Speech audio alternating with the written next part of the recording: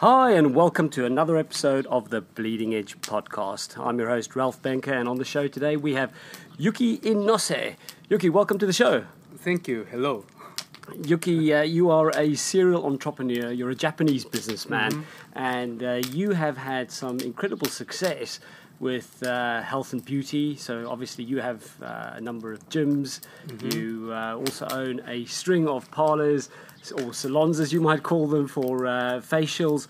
And you also have your own fashion label in Japan, and you also own a bar. So these are quite incredible, diverse businesses.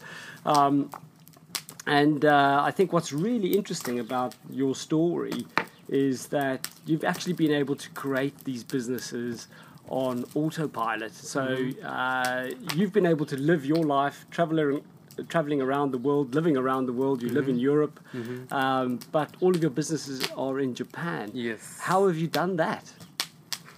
Just all my business, I have got good staff who can manage other stuff.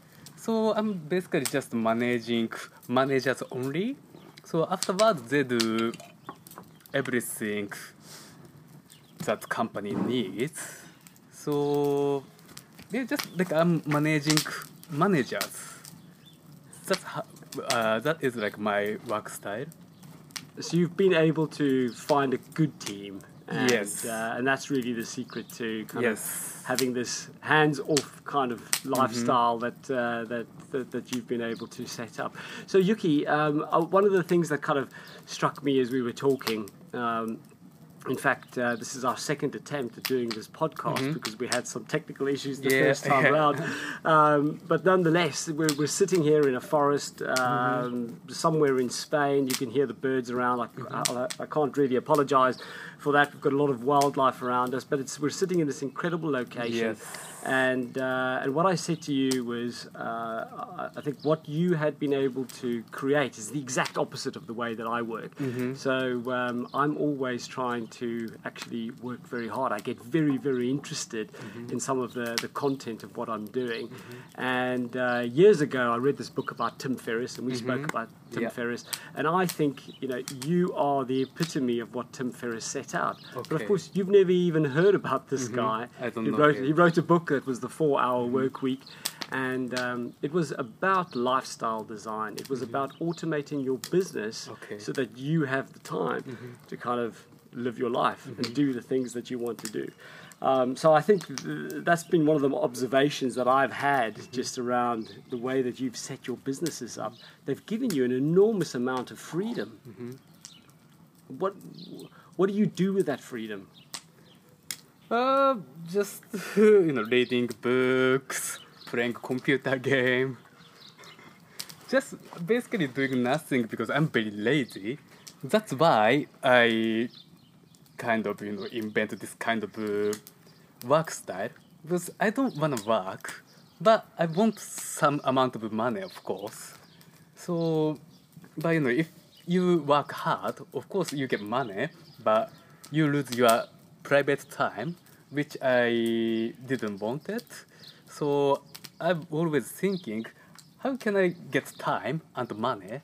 Then my answer is just managing people and let our staff do our job. Well, but I would say it must be more than that, though, because everybody's obviously trying to get good people and manage their staff. I mean, there's something here about leadership and empowerment, and maybe there's even something about Japanese culture itself and the way that business plays out in Japan. Yeah, I think that is true, because Japanese people generally very modest, and they're like hard worker. So if you found right people who works for you, then I think it's gonna be quite easy, because the characteristic of Japanese people is very different from foreigners. I mean, like Europeans, From Americans. yes. Like we are more like hard work actually. Right. Yeah. Very different. dedicated. Well, when I think about what it means to be Japanese, obviously I've had an enormous fascination with the Japanese culture, but so many of our management practices, Kaizen and the like, certainly in my field where process improvement has been a big part of what I do. Actually, these movements and methods and tools and systems were founded by the Japanese, having observed what the Americans were doing, and they kind of used their own cultural dynamic to perfect it. So do you think the answer is just for everybody to go out and hire Japanese workers? Do you think that's what we should be doing in the West? I wouldn't say all Japanese workers are like modest, but actually a lot of them are like really, really modest. So I think if you found Japanese worker in your company, I'm sure they will do a good job. I'm going to give it a go. I'm going to try. Have you got any staff going? So if we think about kind of what this really, what the whole coronavirus episode has done to your business, because obviously you've got a bar, you've got gyms, you have facial salons. Yeah. These are all high contact, contact sports. So, but I think you've said that Japan didn't close down in quite the same way as the rest of the world. Yeah, we did lockdown, but by law, in Japan, we cannot lock down completely. The government cannot command our people to lock down, shut down, because we don't have this kind of law. So the government demands Japanese people to not do their business. And afterward, like 80% of people that follow the rule. So like that's how we are. It's not compulsory to close bar or close gym, close facial salon, but government just demand and everyone follows their demand. So did I, because otherwise, a lot of people criticize my business. Okay, because maybe the coronavirus will spread from his salon, stuff like this. So it's just too risky to stay open. Exactly. Yeah. Exactly. Yeah, interesting. Well, and of course, what you're describing is this highly compliant kind of culture, and so people want to really comply. But you've had a lot of. It's been quite an intense time for Japan, because obviously you did have the tsunami. You're still dealing with Fukushima. You've just lost the Olympics. And you were talking about the cost of that to the country.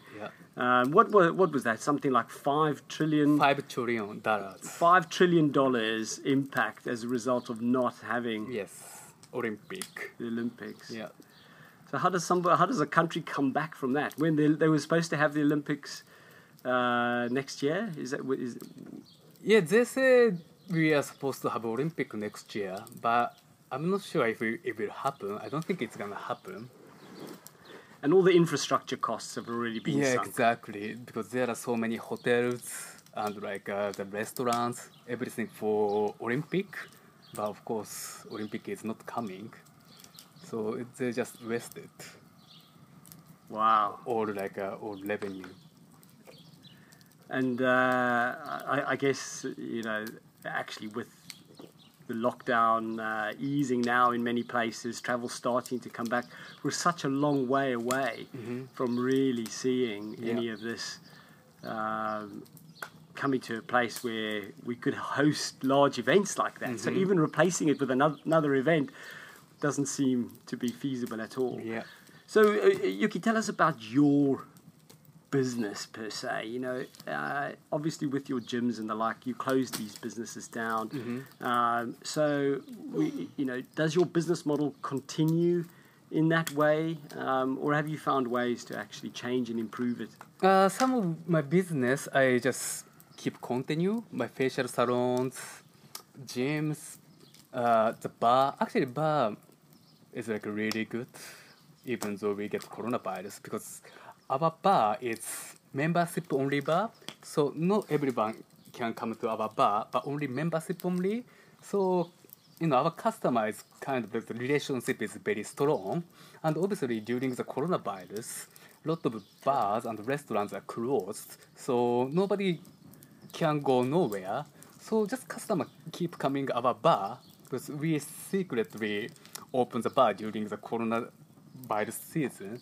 So bar is doing great, and the apparel company is okay. But obviously, like the facial salon, we started to reopen in June, but the profit is like 30 to 40% compared to like last year, this month. So obviously, it's not good. So I had to start new business so that I can get my profit back. And now what I'm doing now is like online salon. Online salon. Online Now, salon. this is a new term for me, an online salon. What happens in an online salon? It's like we use the name online salon, but it's like online community. And what you do is online salon. It's quite big Japan nowadays. Maybe last couple of years, a lot of people started to have like this business. And what you do online salon, basically you can do anything. For instance, like I'm a personal trainer, so in my online salon, I teach people how to be healthy, how to get fit, how to lose weight. It's like my online salon, but maybe somebody teaching musical instrument, or somebody teaching some medical herbs, or like if you're a businessman, you can teach people like promotion skill or like marketing skill. So these are basically online communities, Exactly. and you're creating them around a theme, a special interest group. Yeah. And what are you using? Is this all happening on Facebook? Are you using any other? It's Facebook. We use Facebook and like Facebook group, but I don't know how to say.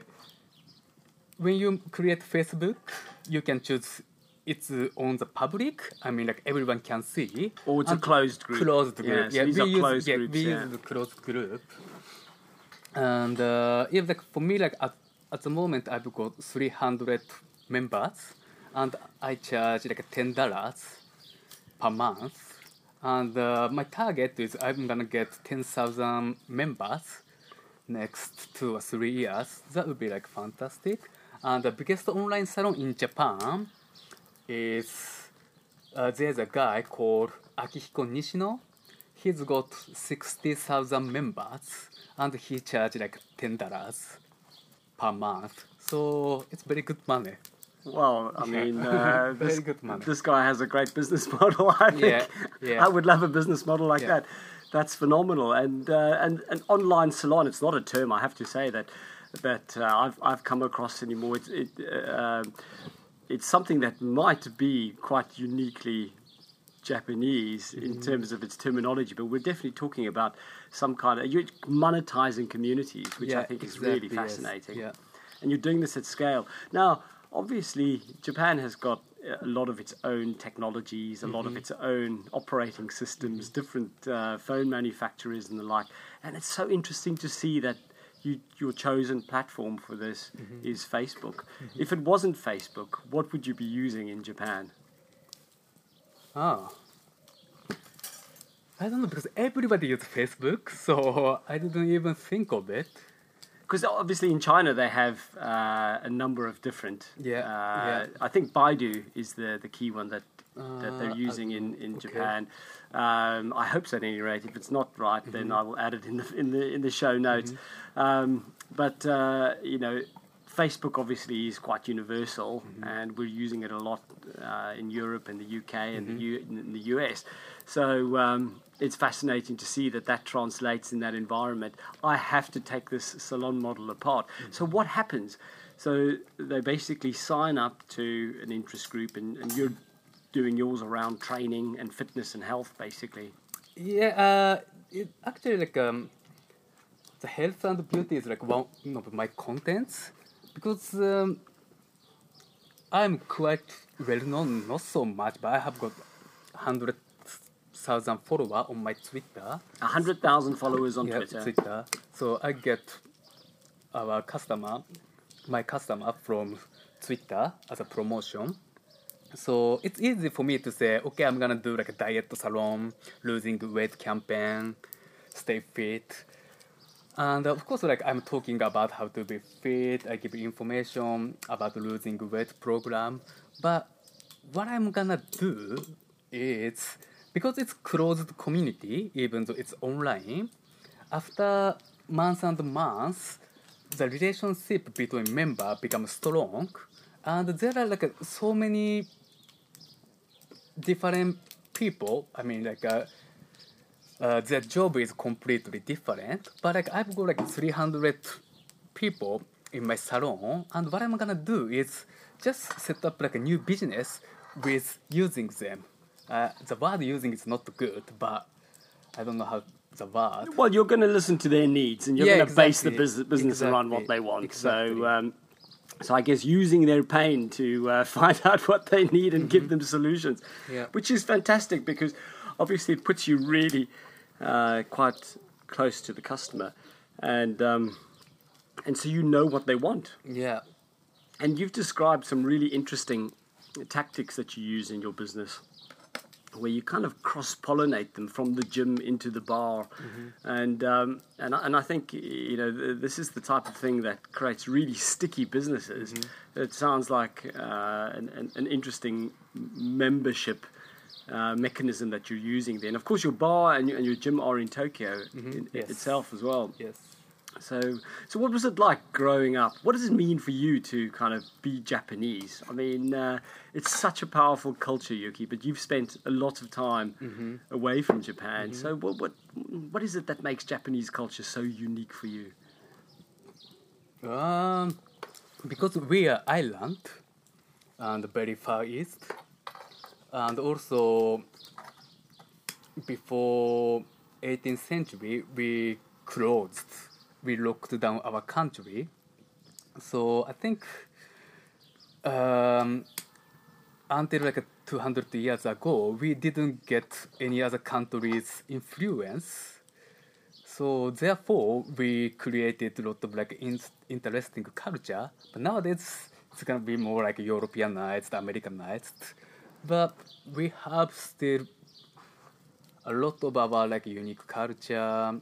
For instance, actually, the Japanese, the language is quite interesting for me because we have to completely change the way we speak when you talk with stranger or like somebody who is older than you. We have to change the way we speak. This is the kind of like interesting. Yeah, And, we have like so much respect to older people. Maybe a bit too much, but but it creates something that. powerful, right? I Yeah, mean, yeah. and I don't know. We obviously we're here in Spain. Spain has got a really an amazing family life. I think their family values are fantastic, and you see a lot of old and young together. And I think this is what kind of strikes me. The Japanese have got a great respect and a revere almost for the older people, and I think this is what kind of knits societies and communities and cultures together. And like, this is very useful when you go to abroad because for me it's natural. If I meet like someone who is a stranger or older than me, they look like, I respect them, and I try to be as polite as possible, and like, this is natural for me and actually for us. And of course, people don't get like a bad impression. Yeah. So Yeah. it's a good way to like make like a relationship. Yeah. So let's play a quick game here. I don't know if you've ever seen What Have the Romans Done for Us, but we're going to play What Have the Japanese Done for Us. I was doing a little bit of research, and there's some really interesting things that have come out. So I want to go through a list over here. So we spoke about VHS, the video house system. I had no idea that VHS was the video house system. Anyway, that was obviously founded in 1976. Sudoku. So the game, the kind of the maths game. So 1984, a guy called Maki Kozi. I'm going to say the names because I find them so fascinating. Judo, Takenuchi Ryu, the martial art that a guy called Jigoro Kono turned into judo in 1882. The Tale of Genji. This is apparently the first modern novel written in the 11th century about a prince, and his name was apparently Genji. I actually thought The Wolf was one of the first modern novels, but I obviously have that wrong. I think that was a work of fiction that was done early in the 19th century. So we had the first rice cooker. You know when that was made? I don't know. 1955. Toshiba made the rice cooker. Okay. I didn't know it was Toshiba. And then we've had the bullet train since 1964, traveling at over 400 kilometers an hour between Tokyo and Osaka. Have you been on it? It's called what? The Shinkansen? How do you say it? Yeah, Shinkansen. Shinkansen. It's like fast train. I mean, it's pretty impressive, really. Those kind of speeds being achieved in 1964. Fake food. This is an interesting one. Tokizo Iwasaki. He realized that he could make food out of plastic and use it to display for the restaurants. I've seen it all over Asia. I didn't know it's Japanese. It's a Japanese invention. Pokemon from Satoshi Tajima.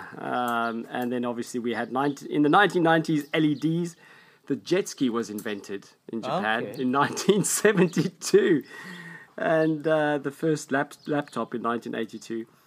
Japan also made the first aircraft carrier in 1922. It was called the Hasbo. And actually Honda created the first in-car navigation system back in 1979.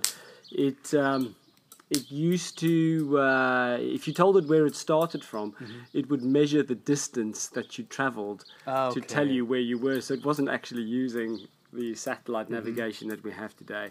Anyway, so it's a hugely impressive list of contributions from Japan, and this kind of brings us to an interesting time and place, really, because the not made in China movement is really gathering pace. And China and Japan have been locked in a race to automate and really kind of move manufacturing to a roboticized process. What's your view on is this kind of not made in China sentiment a good thing for Japan? Does it leave Japan with an opportunity to maybe take some of the space, if you like, that China will leave? I mean, it's a very different setup because China seems to do a lot of the cheap and cheerful, and Japan focuses a lot on quality. But no, actually now, a lot of Japanese company has got like a factory in China, and there's so many things made in China, even though it's like a Japanese product. Like, do you know like a Uniqlo? Uniqlo. I don't know. It's one of the biggest Japanese retailing company, and now they have their shops all over the world. And they use Uniqlo. Yes, of course I know Uniqlo. Yes. They used to make a lot of clothes in China. I think now they changed to Bangladesh, I think. Right. But yeah, we have got like strong connection with Chinese actually. Yeah. But I think now like economically China is like much stronger than Japan. So I think now it's time for us to learn something from Chinese people actually. That's interesting. Yeah. How do you think Japan needs to emulate what China is doing? Like in terms of technology, I think now China is better than Japan because they invest much more money than what we do. So they just invest and get a lot of good mechanic engineer from all over the world and making like new things. We don't really do that at the moment. So actually now like the Japanese economy is like getting very weak. Well, I don't know where you kind of go from there. If you're starting to stall on your innovation and R&D, then that's something that I think Japan's going to have to start to address pretty quickly. And I think it's got the capability to do it, but it's got a huge struggle in some ways. We've had, I think, the idea of the company man is very ingrained in Japanese culture as well. So you have a job for many years. You're typically working in one company. And I wonder, is that starting to change? Do the younger generation still think that way? What are their aspirations? I think young people totally change. Yeah, like yeah, their mindset is like completely different, and they don't want to work for the company for rest of their life. They just wanna be, free. They want to like travel. They wanna go to Europe, and they don't like to be commanded. Actually, like mentally, young generation is not like as tough as old generations were. So yeah, things are like really, really change. So no more samurai warriors coming No, out. not at all. And like this is like quite interesting. Obviously, I'm in abroad. I'm in Spain, and I meet like a lot of people. And a lot of people say to me, they wanna come to Japan. No, I wanna go to Japan. I wanna go to Tokyo one day, but Tokyo is like expensive. Okay, if you say to Tokyo is expensive, then you don't really want to come to Japan, because for me, if you say Japan is expensive, you don't do like a proper research, because now Japan is very cheap. Actually, very cheap. Our GDP, gross domestic product, is I think third biggest in the world after United States and China. But this is because we have got few very, very rich people, but our GDP for per person is like 25th in the world from the top. So our GDP for per person is much less than many countries. And here in Europe, if you go to lunch for the restaurant, maybe you will pay at least like 15 euros and like 20 euros. For us, the lunch for 15 euro is very expensive, because we can eat a proper lunch for like 5 euro. So actually, Japan is like very cheap, and now our economy is like really, really decreased. So it's not actually what people think Japan is like very different what we are right now. Right. Well, I don't know. I have to say, a friend of mine recently traveled to Japan, and he said to me, Ralph, this was one of the most exciting travel adventures ever. And he spent a lot of time in Tokyo. I think he really responded to the hospitality that was shown. And I think, unfortunately for him, he was certainly in the thick of the tourist traps. And he said to me, Ralph, I spent so much money. Wow. It was a very expensive trip. So I can tell you one thing, Yuki. When I go to Tokyo, I'm not going without you. Because I think you have to have a local by your side if you want to have that €5 lunch. So Yuki, I have to ask you, the Japanese are absolutely renowned for eating some really, really dangerous food. So the blowfish, for example, is a delicacy in Japan. You get to even eat it's prepared in a way that it makes it safe, but as I understand it, you're still consuming some very dangerous chemicals that make up the poison in the blowfish. What's the craziest thing that you have eaten in Japan?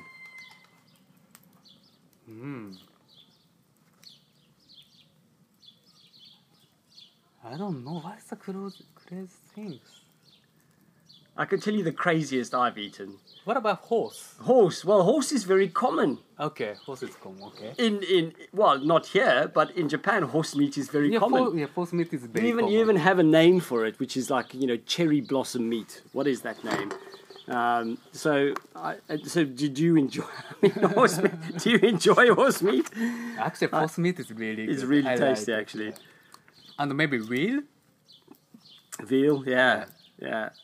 So no snakes and no blowfish for you. No. I have to find this name. So anyway, but apparently horse meat has got this beautiful pink color, and so they've got a very special name for it. But I can't recall what it is because my Japanese is terrible. And if you kind of come to when you look at Europe, are there any foods that you find that you just kind of say, well, actually Japanese people would never consume this? Are there anything that they think this is just strange? Like we don't eat like escargot, like a snail. Snails, like French people do. Yeah. So you don't eat that. That's not. We don't eat it. And it's so funny because I've eaten in a Japanese lunchbox which had a sea snail in it, Okay. and it was very difficult to eat that sea snail. So it's hilarious that you don't eat escargot because that you can actually eat. But so. Yuki, it's been great talking to you about these kind of really fundamental changes that are happening in Japan. When you kind of think about what Japan might be able to do next, we've spoken a lot about actually the country was very inward looking, only opened up 160, 200 years ago, and so it's been very closed, very inward looking. Do you see that changing? So, are Japanese people really kind of looking to, I don't know, maybe start exporting Japan to the world more? Yeah, I think we should do, because we've got like a really great product in Japan, and this can be sold all over the world. So I think it's time for us to not look into only ourselves, but try to do like some business in Europe, or like in United States, or like in some other Asia countries. And what we should do now is like we have to make like a more like a creative product, like the manga or like movie as well, or of course like some like technology as well. But we have to be like more creative, and I think that's what we're gonna focus on next few years. Yeah, I think this export of kind of the what makes some of the Japanese products so interesting for me is that it's exotic. I mean the flavors are exotic, the content is exotic, the recipes are exotic. So in comparison to even if I just look at some of the confectionery and stuff that we've shared over the months. The diversity that comes from Japan and stuff that are just completely novel, really, to a Western taste, is very, very exciting for me, and I think Japan would do well to push that. Japanese culture is a popular export anyway, but it'll be fascinating to see where it goes next. So, what happens with you next? So, is your future in Europe? Is your future in Japan? How do you feel about where you're going to spend your life? I haven't decided. I'm very enjoying living in Europe, so I think I'm going to continue a few more years. But of course, I like Japan, so I go back to Japan like 4 or 5 times a year. So now like my life is like very balanced. I don't know, it's just depends what's gonna happen in the future. I don't really mind where to live. Yeah. Well, I think the amazing thing is, you're clearly able to see the opportunities, and you're clearly able to create really efficient business models. So, as long as you can keep doing that, you've got the flexibility to live anywhere in the world, and that's a skill that I think is probably the most sought after skill, especially in the current climate. So Yuki, it's been absolutely fascinating talking to you about the bleeding edge of lifestyle design and all the things that are happening in Japan. It's been great to have you on the show. Thank you very much. Well, my name is Ralph Benker. I've been your host on the Bleeding Edge podcast.